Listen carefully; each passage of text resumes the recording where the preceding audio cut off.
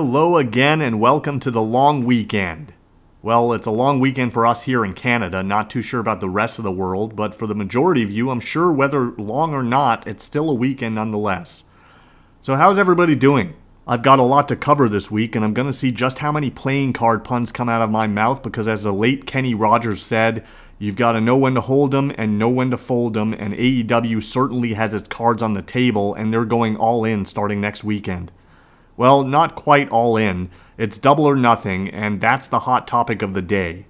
I'm going to talk all about pay-per-view preview / predictions, and then switch focus and bring back the fantasy forecast for the big June event called Forbidden Door. So away we go. Actually, before I talk about AEW, there were a couple of big news stories that broke this past week, so I have to talk a little about those. But even before that, I'm going to kick this show off on a positive note and open things up by talking a little about New Japan. The company seems to be back in full swing, and they have their Best of the Super Juniors tournament currently ongoing. I've watched up to Night 4 myself thus far, and thus far I've found it quite enjoyable. It kind of feels like the Forbidden Door before the Forbidden Door, as we have several talents involved from several different organizations, including the current Ring of Honor Pure Champion Wheeler Yuta, who primarily competes in AEW as part of the Blackpool Combat Club. I cannot stress enough how much I love cruiserweight wrestling. I've been a fan since the 90s, and these lighter weight guys really put on quite a show every time, with this one being no exception. I thought Yuta had a fantastic match with Robbie Eagles this past week, which I believe was from Night 3. Also in action is the current Impact X Division champion Ace Austin, who is set to defend that Impact title at the upcoming Slammiversary event against 5 challengers in an Ultimate X match. Thus far, Kenny King and Speedball Mike Bailey have qualified, and the remaining qualifiers are set to take place in the coming weeks. But Ace currently has his hands full in the BOSJ tournament. I find him to be a lot meaner in Japan than he is in the States, and I love that thing that he does with the card up his sleeve, where he uses it to slice pieces of his opponent's hands off. This guy is going to be a major player one day, but definitely looking forward to the Ultimate X match at Slammiversary, which is going to be lit based on who's in it so far. And Taka Michinoku, remember him? Even if you don't, you've probably seen countless Michinoku drivers used in the last several years, so you have that man to thank for it. Although I'm sure Juventud Guerrera may take issue with it, as he used a very similar move called the Juvi driver. But Taka is making headlines over in Japan. I don't believe he's actually in the tournament, or I can't remember actually if he's had a tournament match, but I have seen him compete in those opening multi-man non-tournament matches, and he looks to be in tremendous condition. He clearly hasn't missed a beat. So that's what's currently happening, but let me talk a bit about what's previously happened, or maybe currently ongoing. It is a developing story, that's for sure. So prior to WWE Raw this past week, I believe it was Dave Meltzer who first reported that there was an incident involving women's tag team champions Mercedes Kaisner-Vernado, as she may be known from now on, but is better known as Sasha Banks, and her tag team partner Trinity Fatu, better known as Naomi. As I understand it, there was a scheduled 6-pack main event to determine a number 1 contender to Bianca Belair's Raw Women's title at the upcoming Hell in a Cell pay-per-view on June 5th. What's even more bizarre is that Naomi was actually slotted to win that match. But before the show hit the air, both Sasha and Naomi marched into the office of John Laurinaitis and apparently voiced their displeasure with the direction of their characters and the booking of the women's tag team titles, before handing the titles over to Laurinaitis and exiting the building. This ended up changing the main event of the show to a singles match between Becky Lynch and Asuka, but what surprised me is that this story was brought up a couple of times during the broadcast, which makes people question if it was a work or a shoot. Personally, I can't see them using 2 mid-card talents for an angle like this, but perhaps that's the genius of it, to get people to question this, and therefore it may be one of the greatest works of all time. I still don't believe this is the case though, and even though they did acknowledge the actions of Sasha and Naomi on camera, I'm still about 99% convinced that this is legit. As much as I want to side with Sasha and Naomi because I can fully understand their frustration and I applaud them both for standing their ground, Sasha has a history of taking similar action when she does not get her way, which I don't think does her any favors. I don't know the whole story, so I'm not going to pick a side either way, but I think there was definitely some unprofessionalism on both sides. Another huge story that broke this past week was Stephanie McMahon announcing via Twitter that she has decided to take a leave of absence from the majority of her duties in WWE. I don't really know a lot of details here, but I'm sure this is for the best, especially with the condition of her husband's health. I'm not going to speculate that that's the reason for the decision because I really don't know, but it would make sense. I'm sure both herself and her brother Shane will be back at least in some capacity in the future, and I sincerely wish her nothing but the best and hope she enjoys her time away. So that was the news of the week, but now it's time for the news of the future, and the future is Double or Nothing. Is it me, or does this card just seem more stacked than usual? It is a big one. Let's get into these predictions. Just announced on Rampage this past Friday is that there is going to be a huge tag match between the Young Bucks and the Hardys. It is a dream match at a time when very few of those exist. I mean, it has been done, I believe, a few years ago in Ring of Honor, but it's now on a much grander scale and in front of a much larger audience.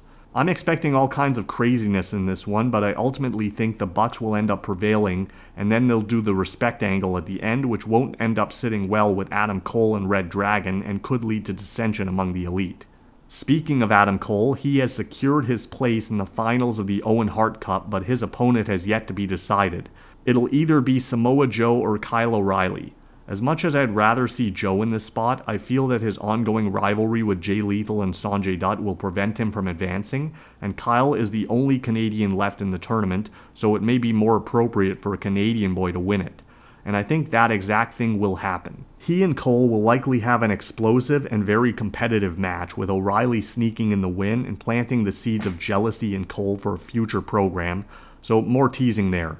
You also have the Women's Owen Hart Cup Finals, and unlike the men's, neither side of the bracket has been filled yet. On the one side you have Ruby Soho against Chris Statlander, and the other will be Dr. Britt Baker against Toni Storm. Those two matches look very impressive on their own. I think the original plan may have been for Baker and Shida to be in the finals as a rematch from last year's Double or Nothing, with Shida ultimately winning, but Shida's injury canceled those plans. This is going to be tough to book because with Britt being one of the pillars of the company, I really can't see them doing a pay-per-view without her. But at the same time, she's already faced and beaten both women on the opposing side, so you kinda do want to do a fresh match here. I'm thinking it will end up being Toni Storm against Ruby Soho, but Britt may make her presence felt either on commentary or at ringside, and her involvement may play into the finish or at least in the aftermath. I think Toni will win the tournament, and then Britt tries to attack her or both women after the bell until a new AEW signing, because there aren't enough of those, comes out to make the save and becomes Britt's next program. I have heard rumors of Athena, the former Ember Moon, being all elite. We shall see. The tag titles will be defended in a three-way. It'll be defending champs Jurassic Express taking on the team of Keith Lee and Swerve Strickland, and the team of Ricky Starks and Powerhouse Hobbs. I'm just a little tired of these three-way tag matches. We just saw one at the last show, and that was a bigger one than this will be, so if the champs retained there, I can't see them not holding this time around as well. The only issue is that I think the war between the two challenging teams will continue after this show either way, so does that feud need the titles attached to it when Jurassic Express doesn't have a clear-cut next program? I don't know, but I don't think it's time for a change just yet. Another title being defended is the AEW Women's title. It'll be Thunder Rosa squaring off against her number one challenger Serena Deeb. Deeb has been white hot lately after the series of matches with Shida, but Rosa is also coming off a great series of matches in her own right with Britt Baker. I'm very much looking forward to this one, and I'm actually going to predict a title change here. I think Deeb may end up surprising Rosa, but I don't think the feud will end here. In fact, I think it'll be a short reign for Deeb, and Rosa will end up winning the belt back perhaps by next month. There are actually an unusual number of women's matches on this card. And don't get me wrong, I love it, that's great to see, but this match may not be great. It'll be Anna Jay challenging Jade Cargill for the TBS Championship. This one does nothing for me personally, and neither does Anna Jay. I don't see any way that she's walking away with this title, and it wouldn't surprise me if this ends up being a total squash match. Jade retains. There is also a trios match on this card, and again, like the previous match, I just feel like this is an obvious attempt to try and squeeze everyone on the card. And I mean no disrespect to any of the 6 participants in the match, because it should be a great one. It just hasn't been one of the highlights for me in recent weeks, although I did kind of enjoy that little tombstone angle on Rampage this past week. It'll be Death Triangle against House of Black, which could very well open the show and may very well steal the show. It's anybody's guess who wins the match, but I ultimately think it'll be House of Black because I feel there's more longevity in them as a team rather than Death Triangle. Death Triangle has been a faction a lot longer, but I never really bought them as a faction. I really don't think Pac fits in with the group, and I think after this show, it's time for them to go their separate ways. There is another huge multiple-man match on the show. It's called Anarchy in the Arena, and my understanding is that it simply means there are no rules. It's Falls Count Anywhere. I thought for sure they'd revive the Stadium Stampede gimmick, but perhaps it's for the best that they didn't, because this feud is a lot more serious than that gimmick lends itself to. On the one side, you have the Jericho Appreciation Society, and they'll be facing off against Eddie Kingston, Proud and Powerful, Jon Moxley, and Bryan Danielson. I'm confused because I thought that the Blackpool Combat Club were heels. I guess the common phrase is the enemy of my enemy is my friend, and it does make sense in this scenario with Moxley and Kingston actually being friends, and I love that they brought up several key pieces of history between these feuding factions. Like I said with the last match, I feel that there is more longevity in Jericho's team as a unit than Kingston's, and so I'm thinking the heels win this one. It'll be a situation where Kingston came back too prematurely after the fireball angle, and the finish is they go after the eye, with hopefully someone other than Jericho pinning Kingston, but I think it will be Jericho after the Judas effect, and then they'll continue building to a one-on-one blow-off match. The feud between MJF and Wardlow has been building for some time. Personally, I think they pulled the trigger on Wardlow's turn way too soon. They could have held off for at least another month or two, and I haven't been impressed with the build since. Both guys have done a tremendous job, but I just feel like the booking has been very repetitive lately, and this is following the same pattern as a lot of other MJF feuds with these labor angles to earn the right to face him. That said, I don't expect this to be one of MJF's better matches, but it should be pretty decent. They did kind of paint themselves into a corner with the stip that if Wardlow loses, he has to leave AEW. Everyone knows AEW takes their stips seriously, so I can't see that happening. Wardlow will pick up the clean win, and probably very decisively, as they start on the path to MJF eventually winning the world title, and I'm sure he'll get his win back once he wins that title and Wardlow becomes his first challenger. And then rounding out the card, of course, is the big one for the AEW World title with CM Punk challenging Hangman Adam Page. This is going to be a really strong match, but I feel like more should have been done with this feud, and it almost feels like they rushed it. With Punk being straight edge and Page being a heavy drinker, at least in terms of his character, they could have done so much more with it, but like most other feuds in AEW, this looks like it may be one and done. I think Page is much better in the challenger role than he has been as champion, and Punk is clearly more favored both by wrestling fans and upper management, as he always seems to be the center of attention and is always more featured on any promotional poster. I expect this one to end clean, and I think they both may end up kicking out of at least one attempt of the opponent's finisher, and each man will probably try to beat the other with his own finisher, as teased on TV in the last couple of weeks. In the end, I think it'll be Punk putting away Page after 2 consecutive go-to-sleeps, and we will have a brand new AEW World Champion. So that's the pay-per-view, or at least this month's pay-per-view, but you also have the big one next month called Forbidden Door, in which the top stars of AEW will be competing against the top stars of New Japan. I'm going to make the bold prediction right now that this is probably going to be the best show of the year, at least in terms of in-ring quality. But it's now time for the fantasy forecast, and I'm going to try and book this card. So we'll start with the champions. With CM Punk potentially winning the AEW World title at Double or Nothing, I think it's a safe bet to match him against the IWGP Heavyweight Champion Kazuchika Okada.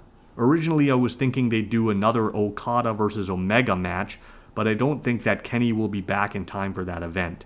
However, I'm sure there will be other opportunities in the future. Given the history, I would also do a 10-man tag with the Elite against Bullet Club, and I think there are probably going to be several multiple-man matches on this show considering the nature of it. So on one side you have Adam Cole, Red Dragon, and the Young Bucks, and on the other you have Jay White, Kenta, Evil, Chase Owens, and Phantasmo, but you can easily sub in any member. Blackpool Combat Club will likely also have a trios encounter against Zack Sabre Jr., Taichi, and one of the Super Juniors, possibly Hiromu Takahashi. I apologize that I'm not as familiar with New Japan storylines, but maybe that's a good thing because I don't foresee this being an event heavily focused on storylines. I think it'll just be one of those pure entertainment shows similar to the ECW One Night Stand events. Hangman Page will probably need a big match as well, and if Hiroshi Tanahashi is free, I'd love to see it. I can see them doing something with Jurassic Express as tag team champions, possibly against Guerrillas of Destiny. Chris Jericho will likely be on the show as well. I can't see the rest of the JAS being involved, but I can see Jericho in there against another veteran, possibly Gato or Taka Michinoku, or maybe even Minoru Suzuki, who has competed in AEW before. You can have a match between heavy hitters as well, with Samoa Joe squaring off against Tomohiro Ishii, who's been all over the place lately. I can't see them doing a crossover show without Will Ospreay, but I'm having a hard time deciding on an opponent for him. It would have to be a guy with a similar style, I think. I can only think of Rey Fenix at the moment, but I don't see Fenix doing a singles match. Maybe they can do Ospreay against Dante Martin? Although I can't see that as being a huge deal. Maybe Ospreay against Darby Allin would be a more exciting match. And MJF is another one that I can't picture not on this show, so I think they may match him up against someone like Naito. There are honestly just way too many match combinations to consider, and both rosters are fully loaded, so it's anybody's guess what they'll end up doing. But as I said, I can picture many multiple man matches. Also, I don't know how they will work the women onto the show, if at all, but if they do end up working a deal with Stardom, that can be something special as well, although I feel like an event like that can be an entirely separate thing. The next month will be a very interesting one, but I'm back next week to continue this discussion. Until then, I bid you adieu. ABC ya.